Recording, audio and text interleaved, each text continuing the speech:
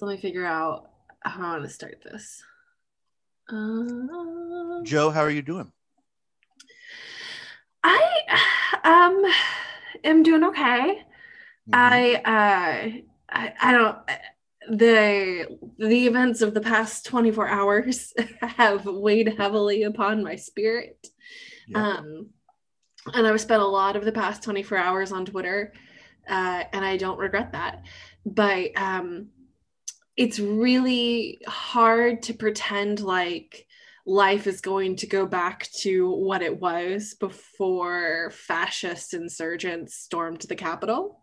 Hmm. Um, I can't go forward in good conscience without acknowledging that like a line has been crossed.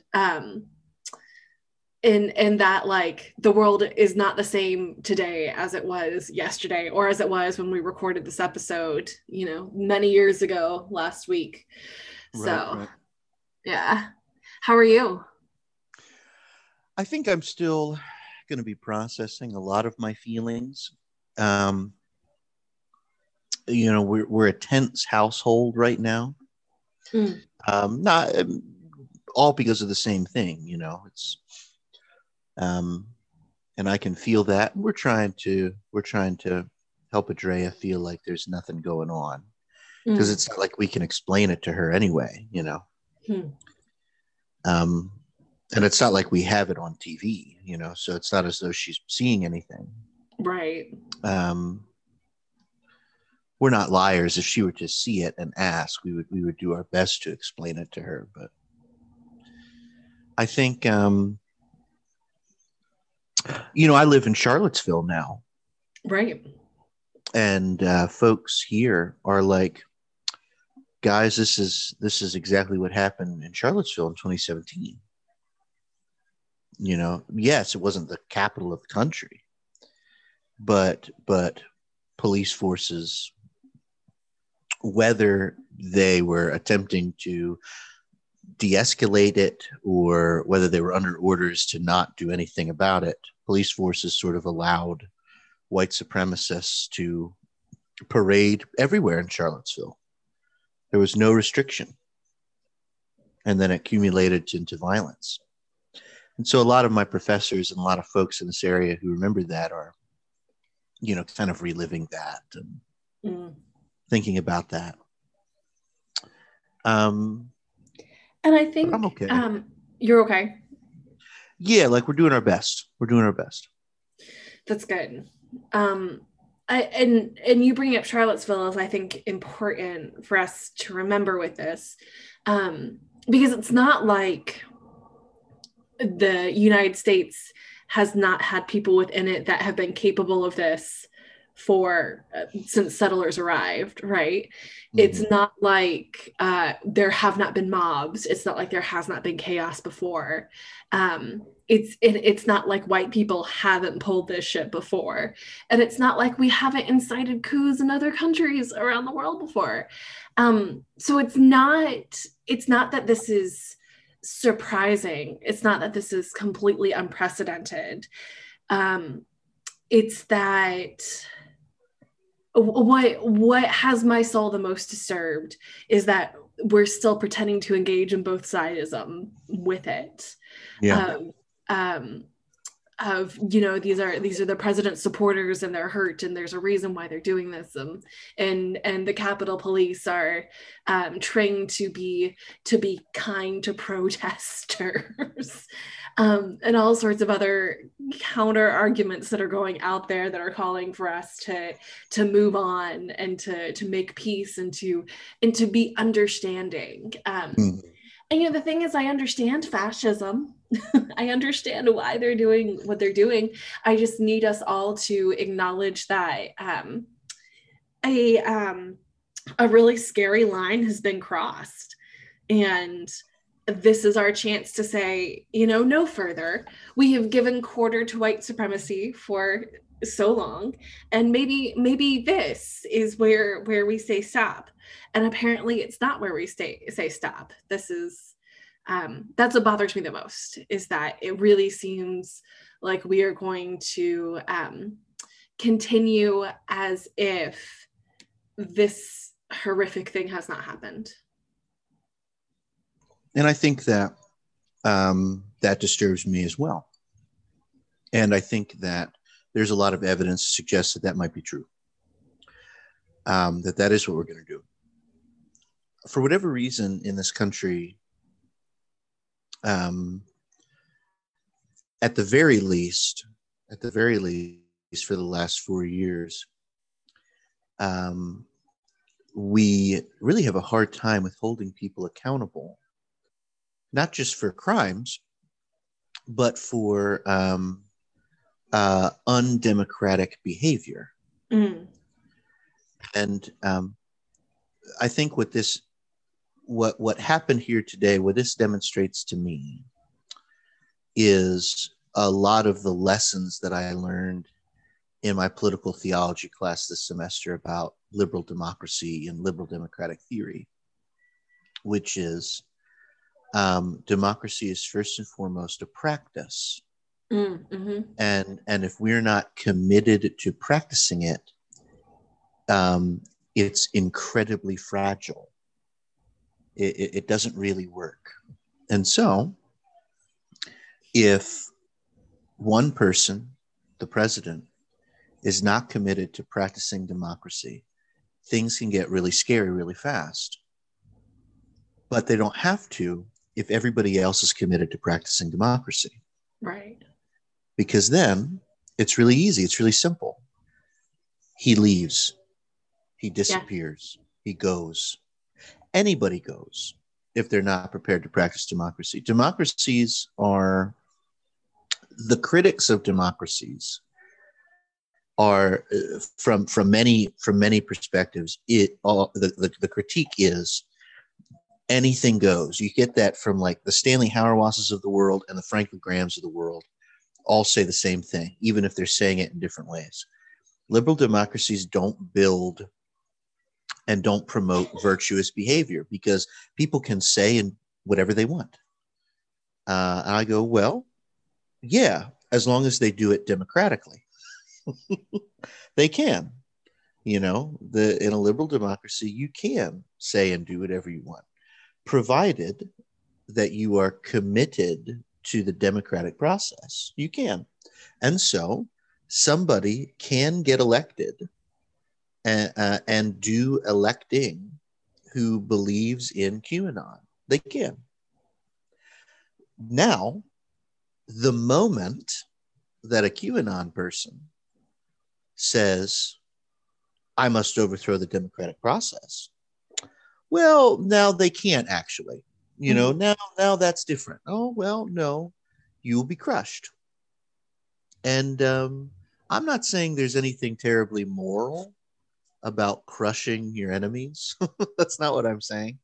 But what I'm saying is if this is how, if a commitment to the democratic process means that the hard line, the uncrossable line is, we cannot allow people to undermine the democratic process, then that's where you hold people accountable.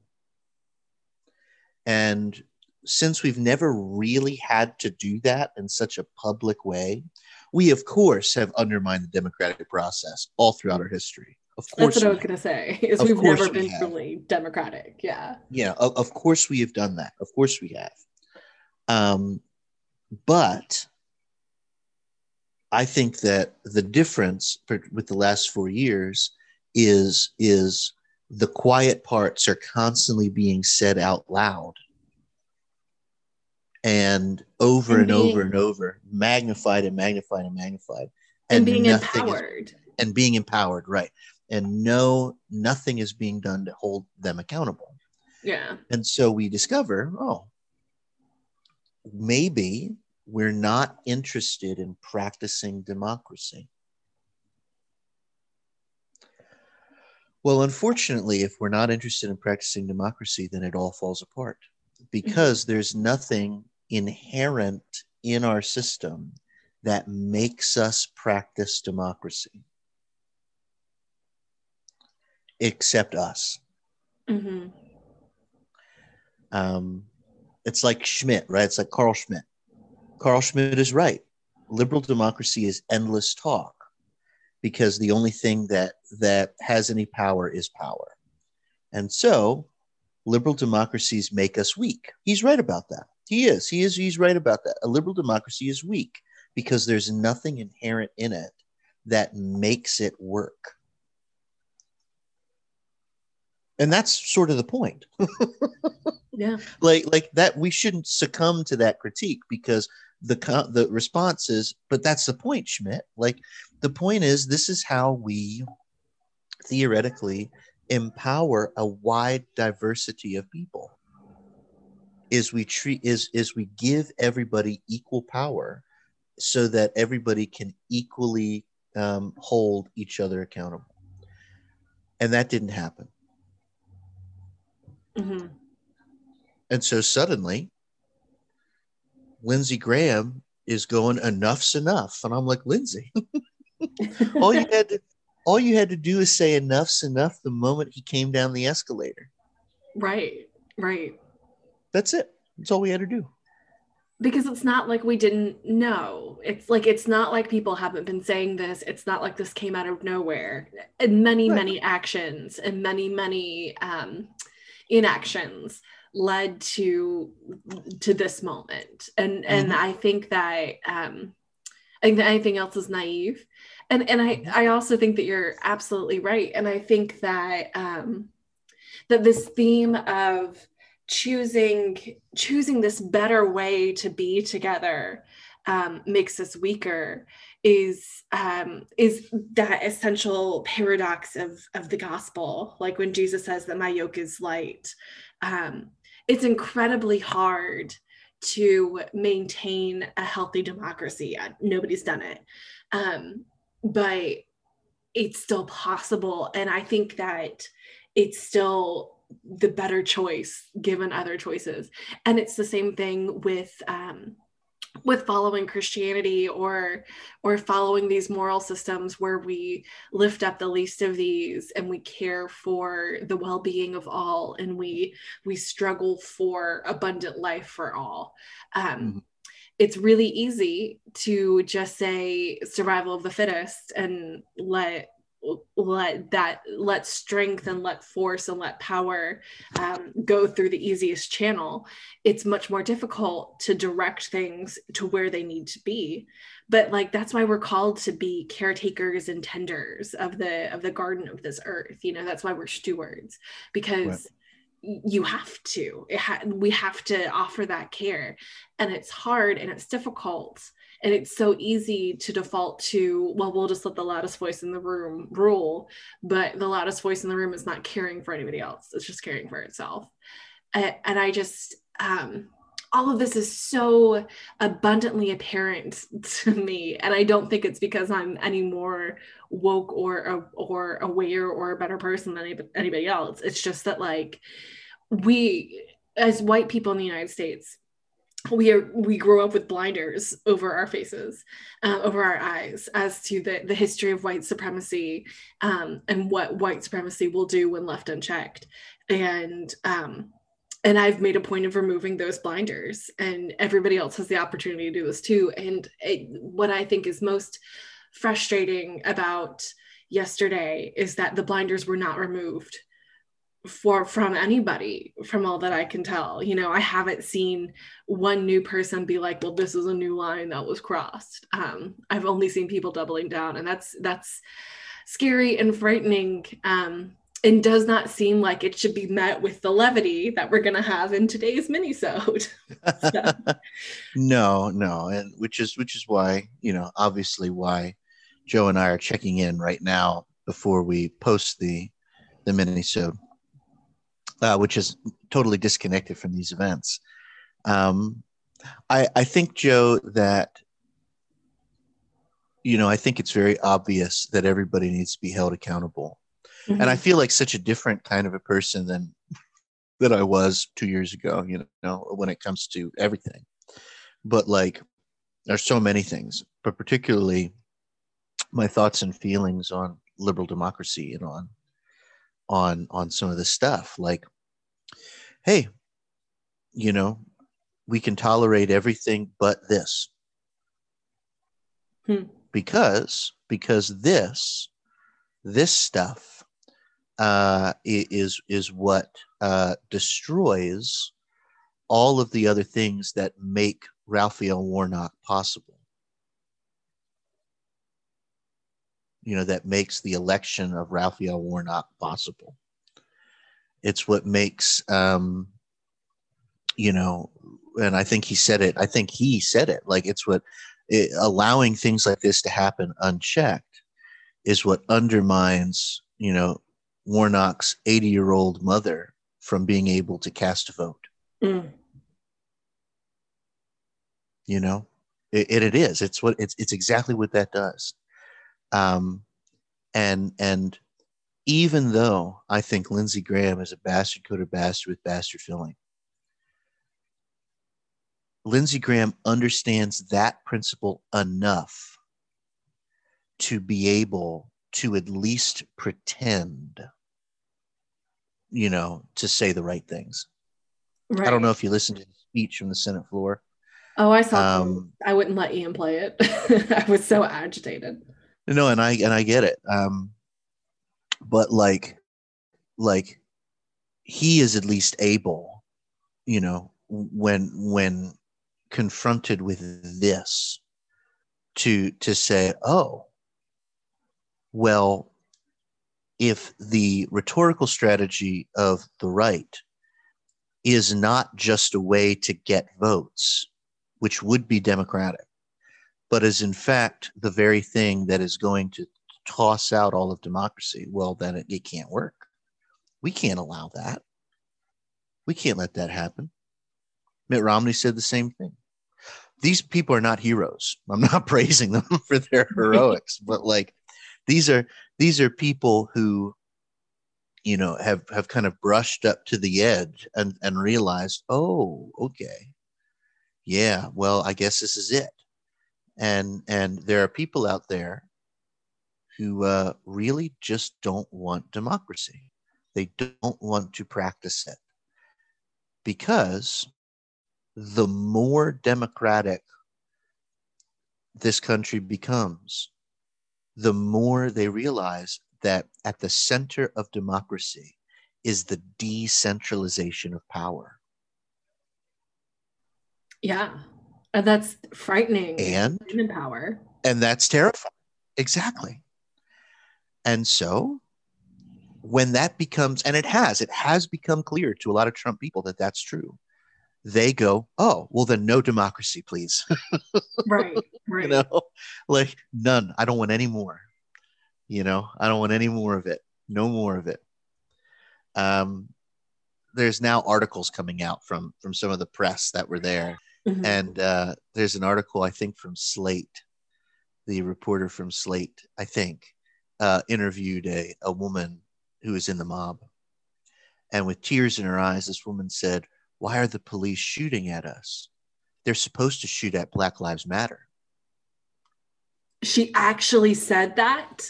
Yeah, like on record. They're supposed to be shooting Black Lives Matter, but they're shooting us.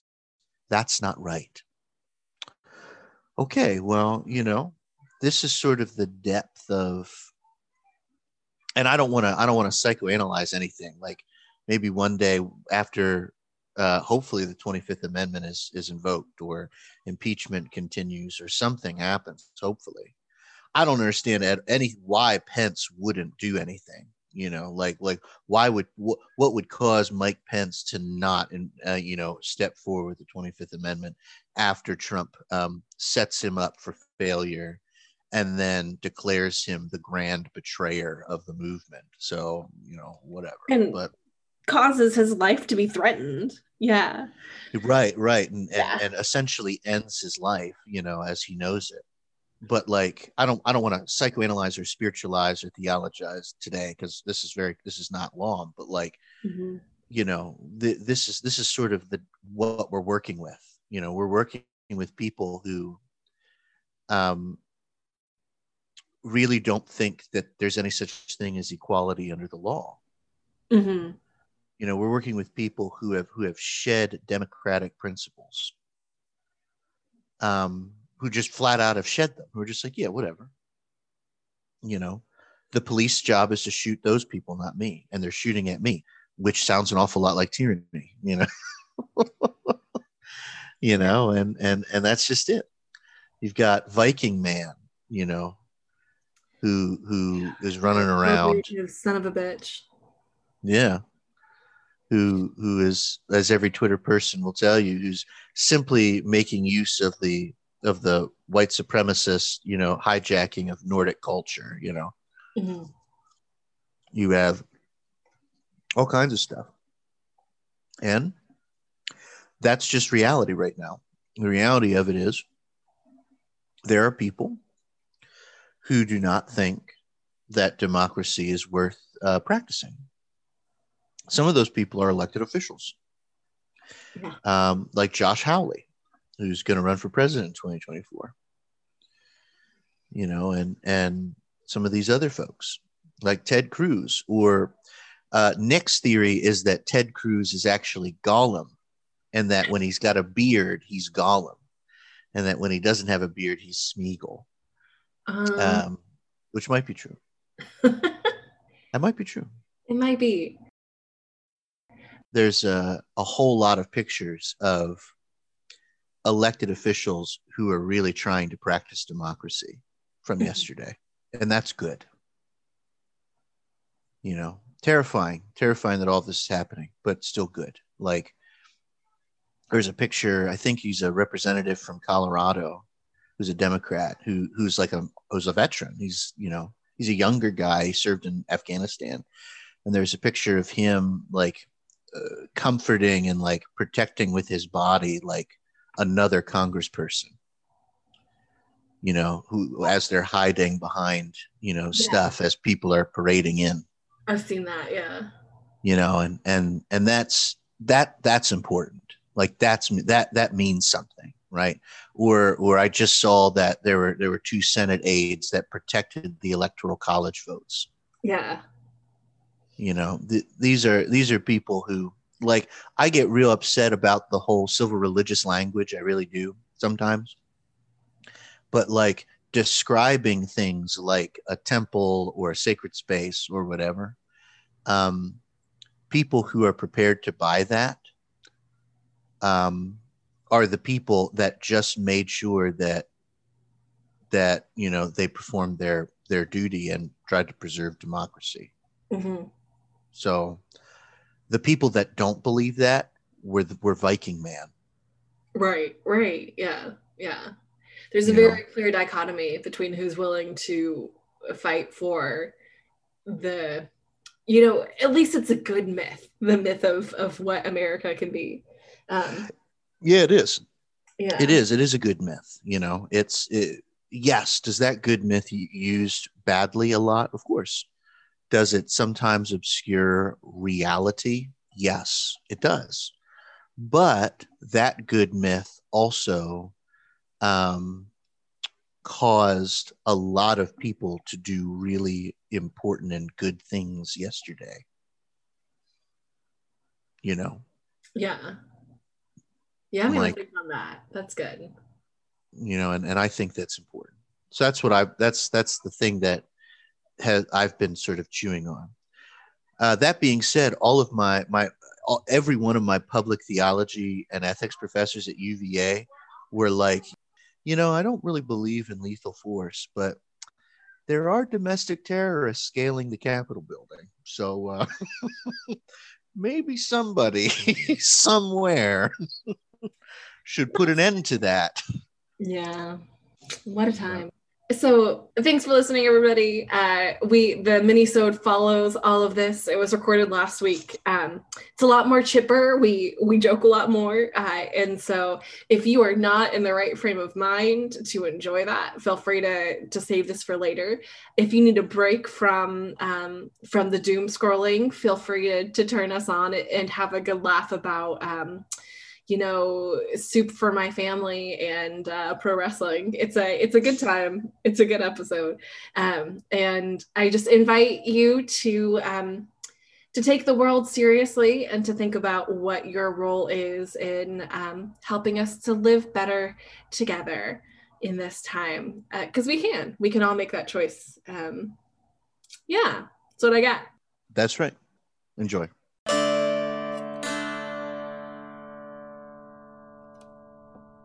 Hang on, I have to wait for Ian to stop walking above my head. Is he flying again? Yeah. No, he's just upstairs. He borrowed your broom. Prophet, preacher, servant, leader, rector, reverend, deacon, elder, what the hell is the pastor? There's a question about the move out. There are the pipes, some like a pipe must have burst somewhere or something went horribly wrong. Not horribly wrong, but the water started running brown, which means that there is rust in it from somewhere. The day that we were doing like the final move out stuff, the light above the kitchen sink had this like chain pull to turn it on, and that chain just pulled out. The one day I didn't pull it any harder than usual. It just pulled out like the day before we moved out, and I was like, well, fuck this. There's so much stuff wrong with the yard because they had been replacing the roof, and then it snowed, and then so like these muddy tire tracks are everywhere, and some of those are from us, but like the worst of them are not from us.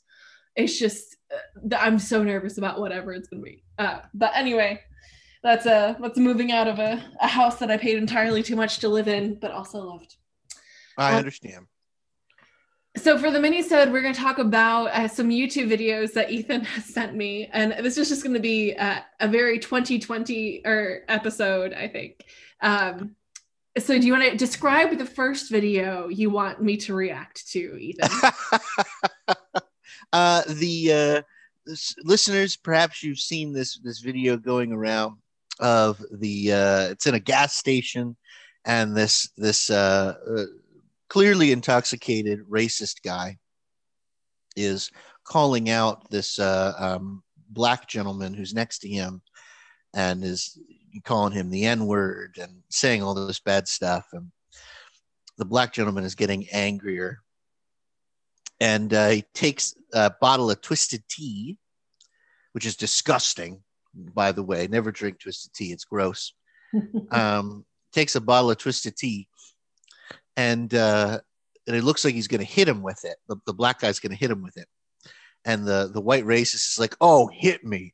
I dare you to hit me. Hit me in the face. Do it. Hit me. And he just does. And it just explodes right in his mouth. And the guy like just falls over. And pretty much everybody just stares at him. Like, and then I think the guy behind him like puts his stuff on the shelf and like pays for it.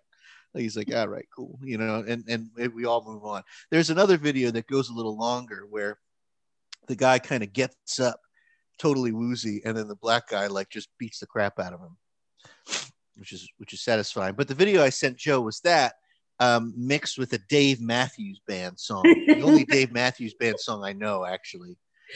The strike with the Twisted Tea goes into in the beat of the Dave Matthews Band song. Da da da da da. I was like, yeah, this is good stuff. This is good stuff. It's just so satisfying. It's so good. As I'm watching this video, I am like so tense because I once you said Twisted Tea, I knew that this was the source of the memes that I had been seeing.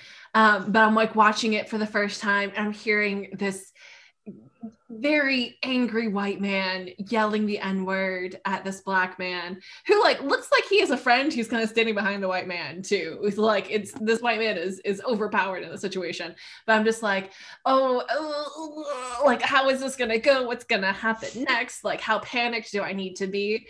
And then just can to the face. And then because the first one I saw was this remix, it was pretty hilarious. Yeah, you laugh out loud. You do. Oh, it's so good.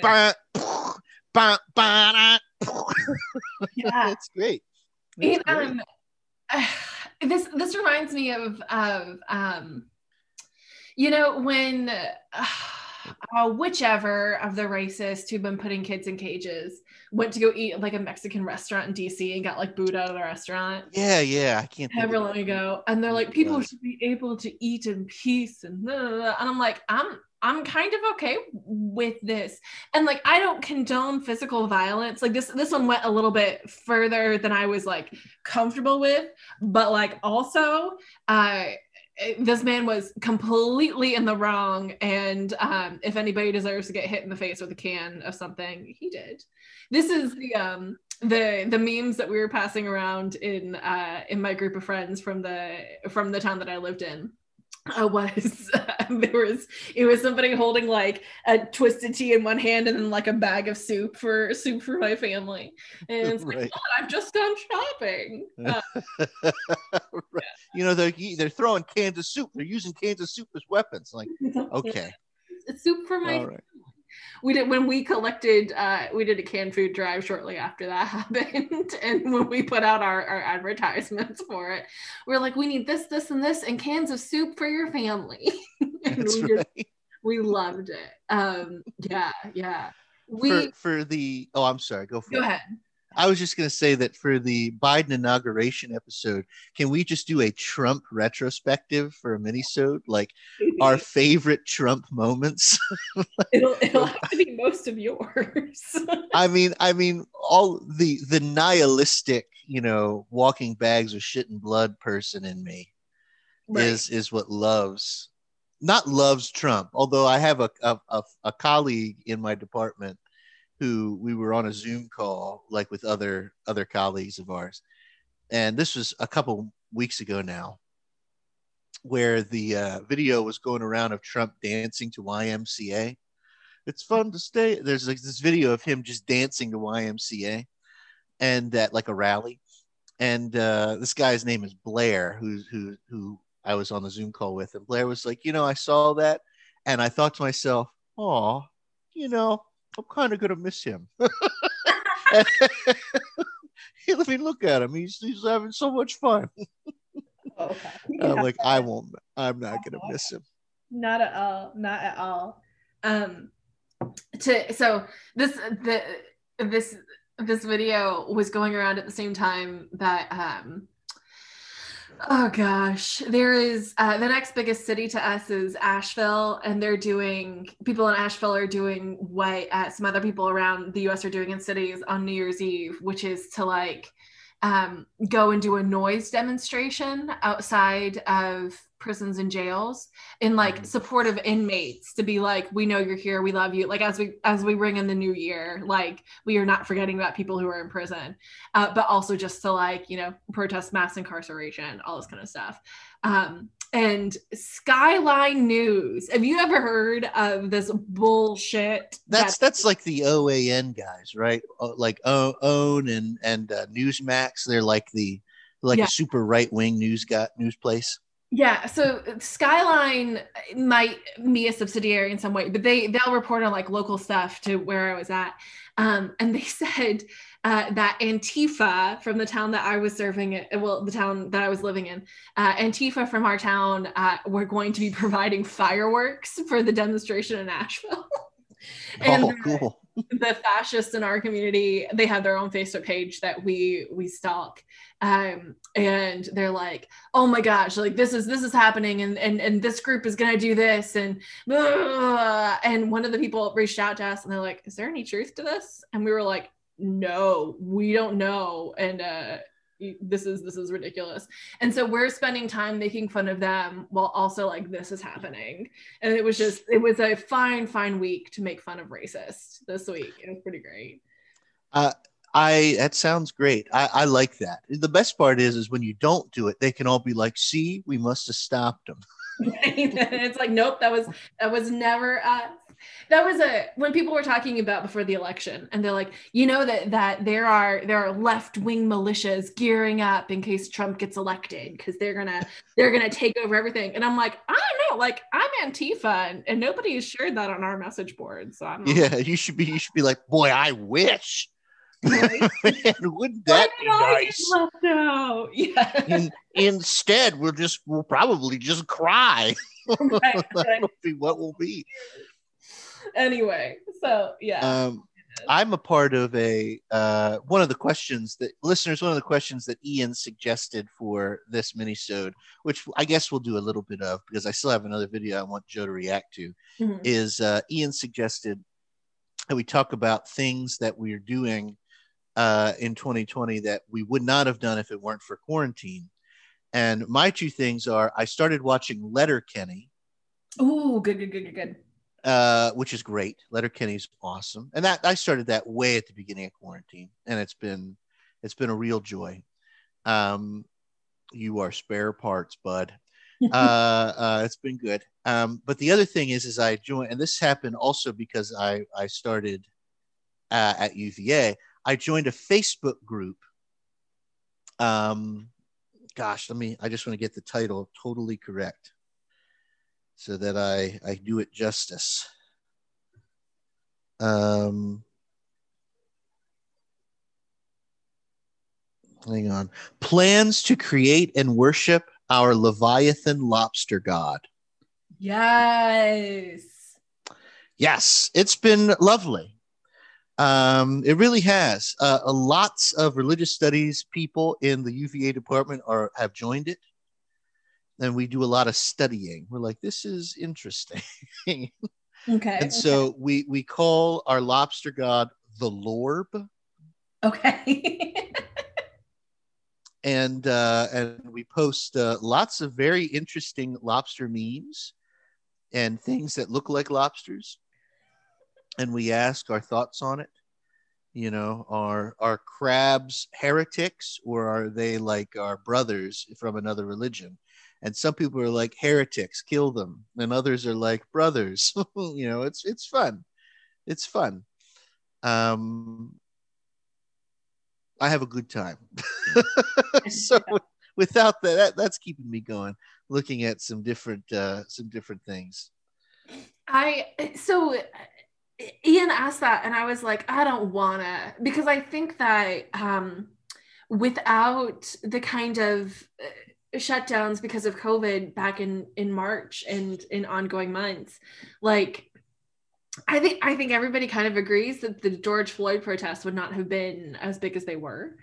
And that means that like all of the racial justice work that I did in my community would not have started in the way that it did.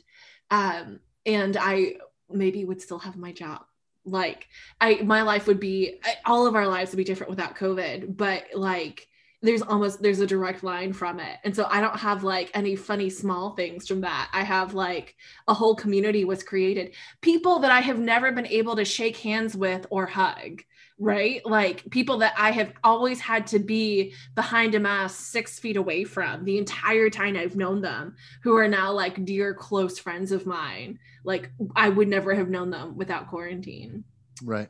One of them, they gave me a plant and a coffee mug as a going away present. They were one of the ones. Yeah. When I put forward the question of like, is there just a petition I can sign to get the statue removed? They were one of the ones that posted and was like, I mean, I don't know what's out there, but I'm happy to help. And we together kind of got all this started. And we like stood in my driveway and cried. It was great. And it was more than any person from either of my churches done for me upon leaving. So yeah, like my life is profoundly different because of quarantine. And so I don't have like a cute little answer to that question, which is why I didn't want to answer. No, I understand. Yeah. It's a weird time, man. It's a strange time. So the other video that I had Joe watch, listeners, it hasn't dropped yet. There's a mini-sode in the can on professional wrestling. And I haven't put that out yet. It'll be out by the time I drop this one. No worries. Take your time. And I've thought quite a lot about it. If I could go back, I'd do it again, and I'd do another episode of pro wrestling with totally different stories. Because I'm that guy. Always do another. Well, you never know. But I can't tell if Joe legitimately laughed at the stories or if she was laughing for my sake, and that's fine. But after it, I sent her a video called Wrestling Isn't Wrestling, which is kind of this legendary YouTube video documenting a story of a professional wrestler in this kind of fun way. And Joe, what did you think of that video? Hang on, I have to wait for Ian to stop walking above my head. Is he flying again? Yeah. No, he's just upstairs. He borrowed your broom. That's the other thing, that without quarantine, I wouldn't be friends with quite so many pagans. There you go. Oh God, I told my mom that I helped the local high priestess bury a cat in their pet cemetery. And my mom was like, what? And I was like, yeah, no, like she just needed help because the ground was hard and she broke her arm recently. And it's not even a member of like the coven. It's just another, they're not a coven, they're a temple, a hearth. It's not even a member of the group. It's just somebody else that she knows who like wanted to bury her pet in a pet cemetery. Anyway, my mom was like, they don't dance around naked. And I was like, no, there's very little nudity. And she's like, they don't like start fires. And I was like, no, I mean, yes, but only like to the amount that like every other regular human has a bonfire every once in a while. It was interesting. She's like, I only know about pagans from what I've heard, and okay, sure, but like all of my desire to be kind of witchy comes from my mom who loves Halloween, so this is not my fault. Sure. I'll put that in somewhere else and not just response to your question. Yeah, so my laughter was genuine because I really like could not believe that this was what pro wrestling was. Like, I just felt that like there was a big part of my childhood that was kids around me being really into pro wrestling and me not knowing what it was and feeling that like this was not my thing to care about. And now I'm like, maybe I would be a different person if I had this perspective as a child. But that video, there are so many celebrity cameos in it. Yeah. Who made that? Like Darren Criss is in it. Like Darren Criss in it. Josh from Drake and Josh is in it. Oh yeah. Oh gosh. Yeah. It's amazing. I realize that we are like these two people, but you'll watch it and be like, how are all of these people in it? Well, they're all lifelong professional wrestling fans. Like that's why they're in it. Like Darren Criss has gone on record saying that pro wrestling is his like favorite thing in the world. Oh my God. Now I need to watch it again. So it confused me initially. Listeners, I'm going to link it in the description and you should watch it because it's great. It's, what is it? Half an hour? It's more, like 20 minutes. 20 minutes. It's a chunk of time, but it's worth it. I watched it and they're doing the reenactments. Like it's this guy telling the story of a pro wrestler and like telling the saga of his career. And the reenactors for the wrestlers are women. And I was like, oh my gosh, like this is about like female pro wrestlers. I'm so into it. And then I began to realize that like that's not what was happening. They were reenacting, but I was still super into it. That's just something to know right away, is that the reenactors are women being men, but still with long blonde hair. Triple H had long blonde hair his whole career. Oh, actually, it's part of what makes it beautiful. Like all of them basically, at least Shawn Michaels and Triple H, the two women that they have to play Shawn Michaels and Triple H, sort of just look like female, like model versions of them. Like Triple H is Triple H's entire career has this long blonde hair, and he's just sort of built like an Adonis. Like he's this giant. He's like 274. But he's got this long flowing blonde hair. And then Shawn Michaels is built like Channing Tatum. Right. and so he looks, and Shawn Michaels actually in the video, there's a picture of the cover of Shawn Michaels' Playgirl nude shoot that he did in the early 90s. Shawn Michaels posed nude for Playgirl. It's true. My sister's seen it. My sister thinks Shawn Michaels is the sexiest man alive. Oh. Except for her husband, I guess. I don't know. I don't know. Maybe not. I don't know. But she's always been that way. My sister thought Shawn Michaels was the sexiest man alive when he was 43 years old in 2007. What a quaint time. 2007, so long ago. That was what I was. This was something I was going to put in the episode. I was going to tie back in that, like, I have really evolved in my thinking on like rural areas and also whatever we were talking about before we talked to 9/9. Is that like I have moved so far left that like it's now difficult for me to watch things where police are funny, because this isn't going to go on the podcast. But when I was dating Jeff, I was like watching 9/9. He's like, yeah, the only people who've ever pointed a gun in my face were the Brooklyn police, so I'm not going to watch that show. Fair enough. I'm sure it's funny. And I was like, okay, well, also that's the only time we got anyway. Oh, Jeff, what a character. What else about this video? I had really thought that pro wrestling was like people act. I didn't realize that it was as scripted or planned or dramatic or theatrical as what it was.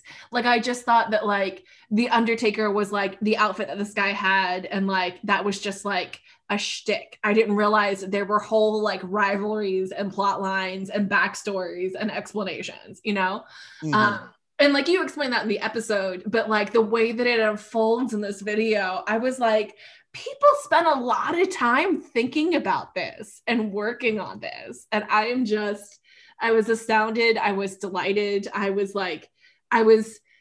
won over to the concept of pro wrestling. I will now no longer talk any shit about it, because I realize what it is. Also, I don't know if I'm ever going to watch it. Like, I just thought I understand. It's hard to jump in unless you're jumping in with fans. Right. And I always say, like, pro wrestling, once you discover the person or two that you like, you become really invested, because then it's just, well, I just want to watch them win, right? Mm-hmm. Like you're all in on people that you like winning. And then when they don't win, then you get mad and you want to keep watching so that they do win. Like it's fun. And once again, seeing it live is very, very different. Like in the video that he sent, that I sent you, the story of Triple H is like a 20-year story. Right. And that's what the guy talking in the video is really saying is pro wrestling rewards long-time viewers. Mm-hmm. And so I remember when Triple H debuted. Like, I was a little kid, but I remember. Like, I remember Triple H's first match as Hunter Hearst Helmsley. That was his name. That's why he calls himself Triple H a little later, but he debuts as Hunter Hearst Helmsley, the Connecticut blue blood who, for some reason, decides he wants to wrestle. and he's a pain in the ass. He shows up and he thinks he's better than everybody else, and he's clearly not, and then over 20 years, that's his story. The story of Hunter Hearst Helmsley is told, and all the other characters that weave in and out of Triple H's story, by and large, have their own stories as well. And like Shawn Michaels is a huge deal. Shawn Michaels started wrestling when he was 19 in San Antonio, Texas. Right. And in I think 84. And his story, is told all the way up until he retires in like 2014. Wow. That's a huge deal. And it's told in lots of different companies that he wrestled in. He wrestled in Minneapolis for a company called AWA. He first becomes famous. I'm sorry for this. He first becomes famous by becoming a member of a tag team with a guy named Marty Jannetty. They were called the Rockers, and they were just really young, good-looking guys. And Shawn Michaels was kind of small. Like Triple H was much bigger than Shawn Michaels. Shawn Michaels is kind of a small guy. He's like he's athletic and thin and whatever, at a time when everybody was quite big, and so Shawn has to like develop a bigger personality and come up with stuff. And so he joins this tag team. He's really successful with Marty Jannetty, who's another small guy, and they're just dazzle everybody by being young and athletic, and they can backflip and do all this stuff. And Shawn Michaels, in this famous live interview, turns on Marty Jannetty by super kicking him in the face. And Marty Jannetty, unfortunately, Marty Jannetty barely had a career after that. He kind of leaves, and Shawn Michaels gets over as this big bad guy, as this as the Heartbreak Kid. That's why he calls himself the Heartbreak Kid, Shawn Michaels. And the reason why he does is because he super kicks Marty Jannetty, and the the cameras cut to the crowd, and you've got these like 12 and 13-year-old girls crying. They're just sobbing in the crowd. Shawn Michaels broke their heart by betraying his friend. Yeah, and so he starts dressing really flamboyantly, and in the video they say it, like, the guy's like, he's kind of this effeminate male stripper. and he is, and he dresses real flamboyantly, and he starts winning by cheating, and he becomes a bad guy. It's great. Yeah. Have you ever watched Steven Universe? I've seen bits of Steven Universe. Beth really likes Steven Universe. I like it. The stuff I've seen, I like. I really like it too. They have an episode where Steven and Amethyst go and are wrestlers. That's awesome. But there's a whole, like, just like with pro wrestling, there's this whole backstory. They all have, like, they come back night after night. There's this rivalry thing that's happening. There's a storyline that's going through it. And I was like, when I remember watching the episode, like, a couple years ago now, and being like, well, like, if wrestling was like this, then, like, maybe I'd watch it. And then I didn't realize until you were saying all this that, like, wrestling is actually like that, and, like, maybe I would have watched it. It's exactly like that. That's what's so cool. Like, yeah. Oh man, like, and then you get to that part in the video with the Undertaker. Triple H decides he's going to beat the Undertaker. Now, who is the Undertaker? okay, get ready. Like, it's so fun. It's so great. And it works, man. Yeah, your conversation in that video won me over. I watched it as I was, like, at my desk at the church getting things ready and, like, packing things up. I was waiting for people to show up for Bible study who never showed up. And it had me, I was, like, chipper by the time that I finished it, because I just felt like I'd gone on this journey. So I was like, I feel good. Doesn't matter that no one's here. It'll be fine. Yeah, it was good. It's a pick me up. So listeners, I recommend you watch it. If you've been, like, rolling your eyes at all this pro wrestling stuff this whole time, I recommend that you watch this, because it'll change your mind. Absolutely. And that video hits all the right notes. Like, it talks about John Cena and how every wrestling fan on planet Earth hates John Cena. Right. For the exact reason this guy is saying, because he doesn't lose. Right. He's no good. He's really not very good in the ring, and everybody can kind of see that. And he just laughs, and he never loses. And then that's that.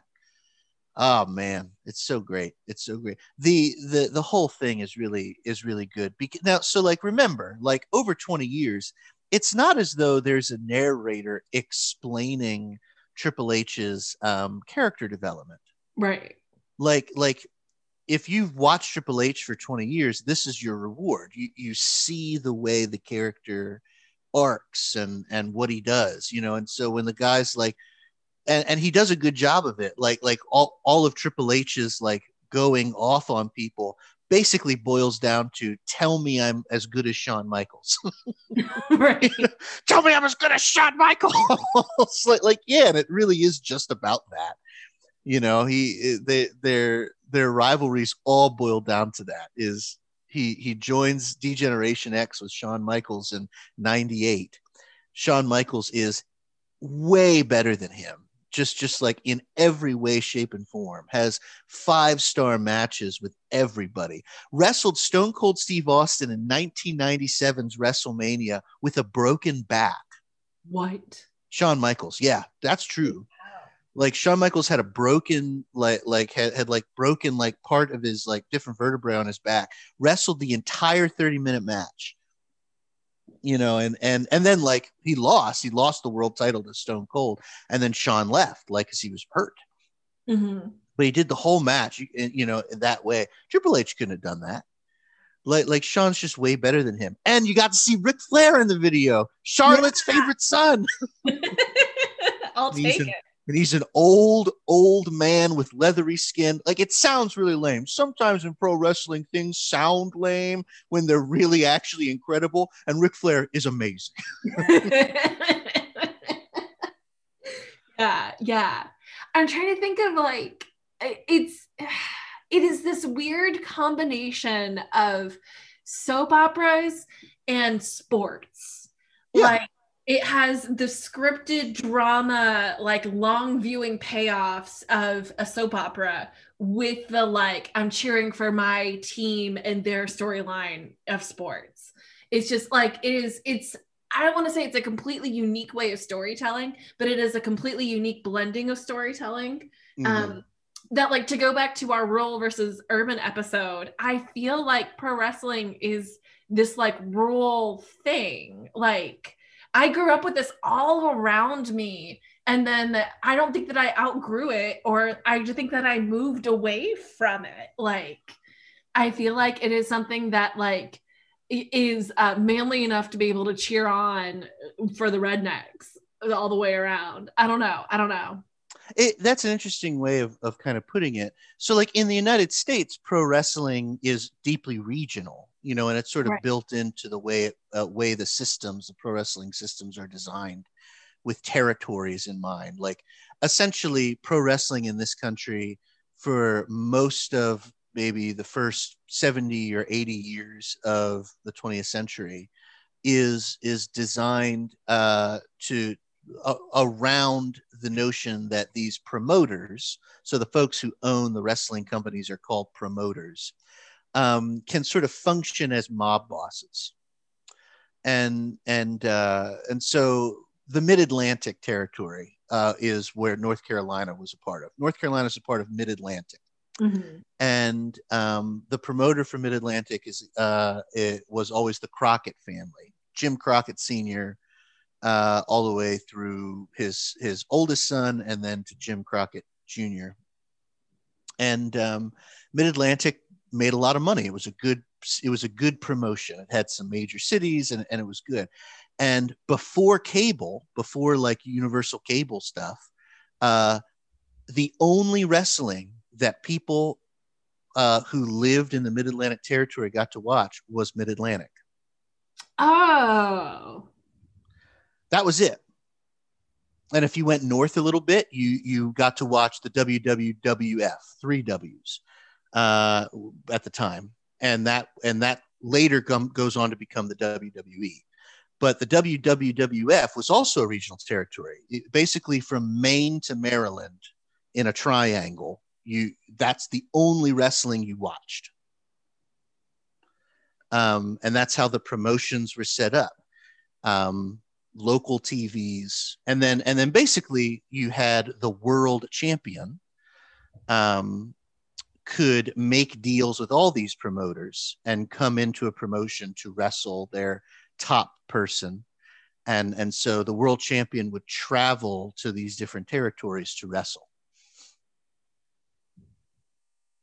That makes sense. It does make sense, and actually that's why how the WWE sort of wins in the end, because what ends up happening is the New York territory. That's the slang for the WWF. Madison Square Garden is their mecca. It's the city territory. It's the territory. It's the non-rural territory. Vince McMahon becomes the owner. Vince McMahon's dad, Vince McMahon Sr., owns the WWF. Vince McMahon Jr. buys it from his dad in the early 80s and starts to create a territory that makes use of cable and says, we're going to have our territory, our wrestling show, be able to be seen everywhere. And I love this stuff because there's books written about this, Joe. There's like long historical documents written about the rise and fall of the territory days in pro wrestling because of all the politicking and stuff. But like what ends up happening is Vince McMahon Jr. goes to all these territories, all these promoters, and says, we'd like to buy you.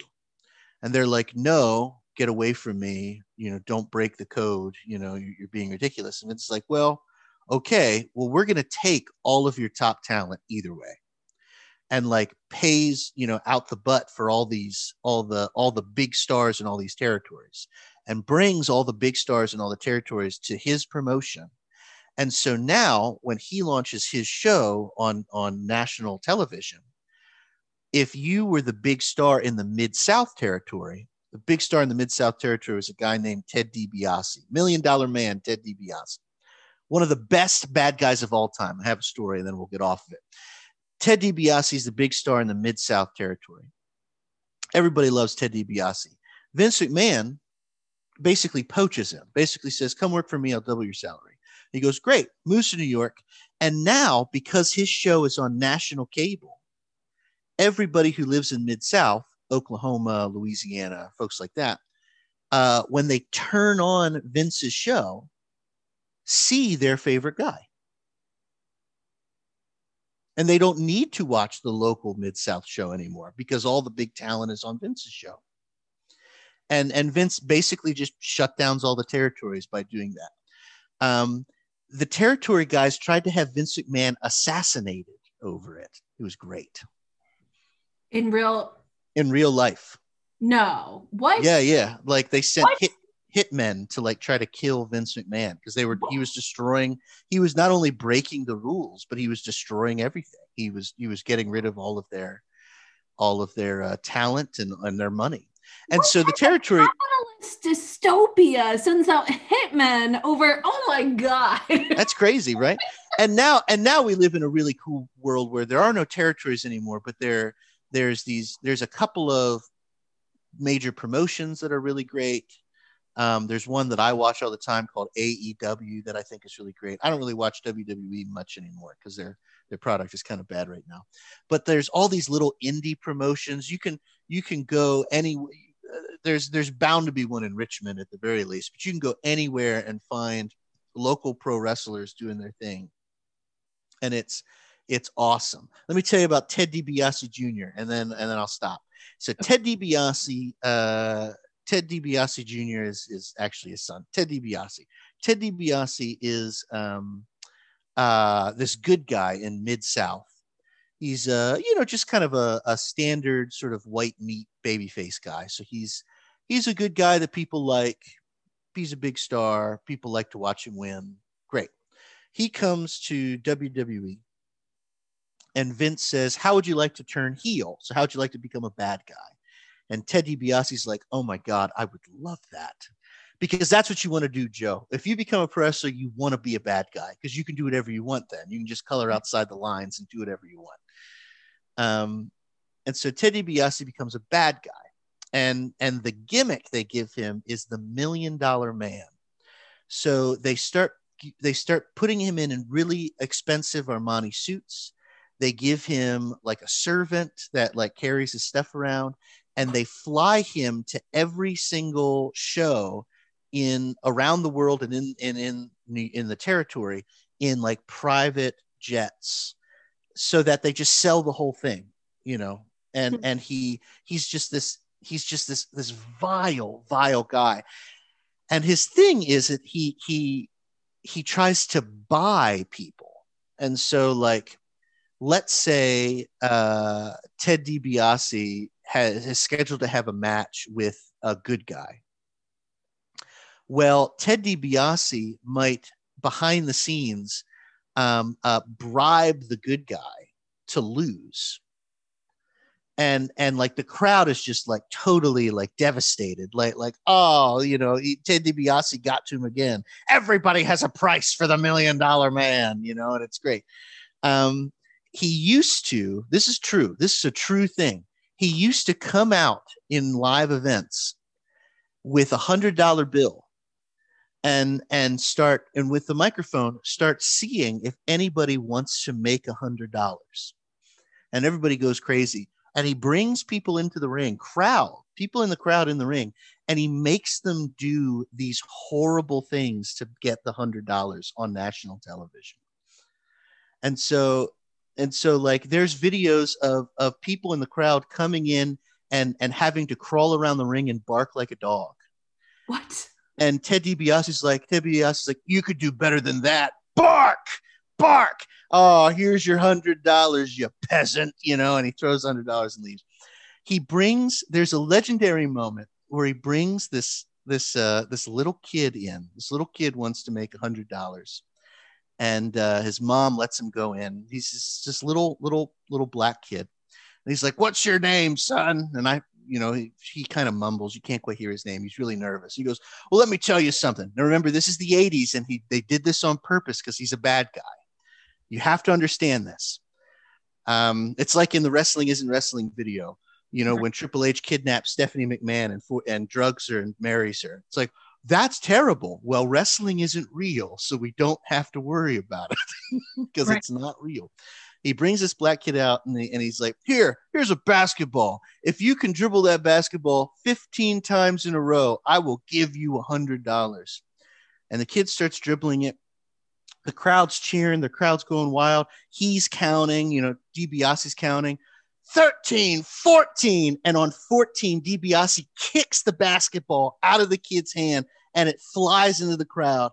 And DiBiase goes, "Oh, what a shame. But if you don't do the job, you don't get paid." And it sends the kid back in the crowd. The kid bursts into tears. The mom is completely distraught.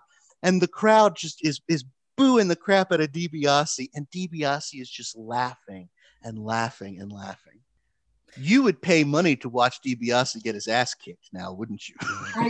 Oh, damn it. Yes, I would. That's the point. that's exactly how it works. That's how it works every time. I am prepared to pay money to watch Ted DiBiase get his butt kicked on national television or live. I'd pay money to go to Madison Square Garden and I would cheer with 18,000 people as Ted DiBiase gets pinned. And that's pro wrestling in a nutshell.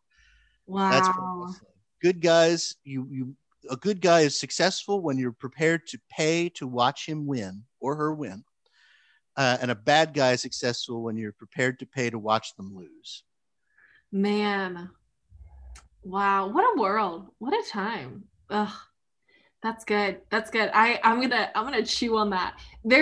I do not know how I have not seen a viral sermon series on pro wrestling and Christianity. But Ted DiBiase is a born-again Christian minister and runs his own Christian-based pro wrestling promotion. What? True story. Oh gosh. All the neurons in my brain are firing right now because I can't with all this. This is so much. This is great. I'm so excited. Listeners, I'm glad you're here for what is now our Christianity and Pro Wrestling podcast. What the hell is a... Oh. I thought the joke was going to happen. It didn't. Can we workshop a joke so I can plug it in right there? It doesn't matter what you think. That's from The Rock. That's one of The Rock's catchphrases. It doesn't matter what you think. A pro wrestler just died a couple of days ago. Actually, pro wrestlers, he died rather young. He's 40, and the whole Twitter pro wrestling world is pretty broken up because he's a good guy.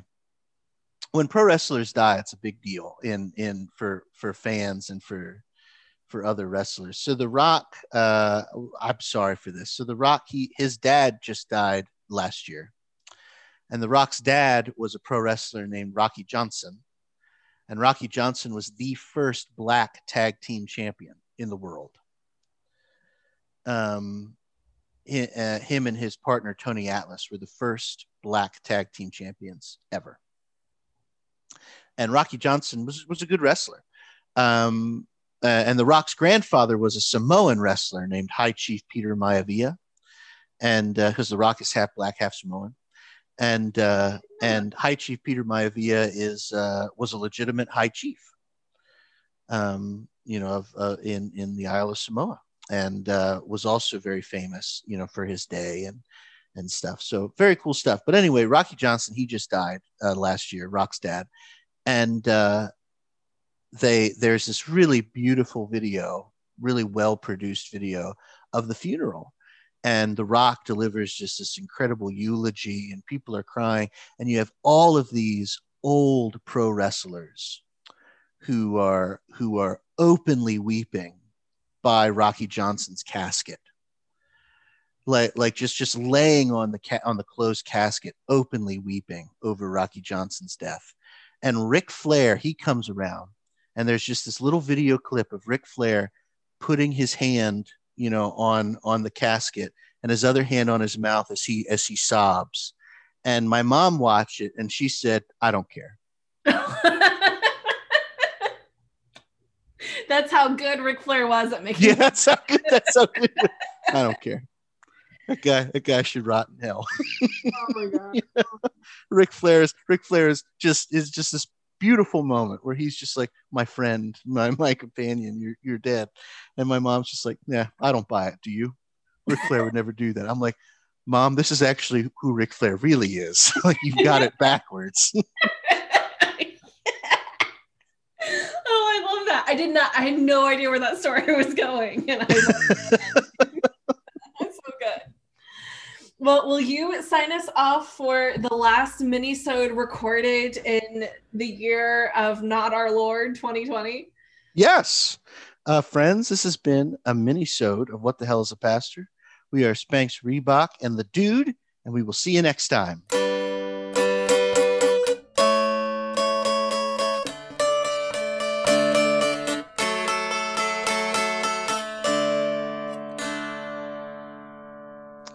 Oh, shit.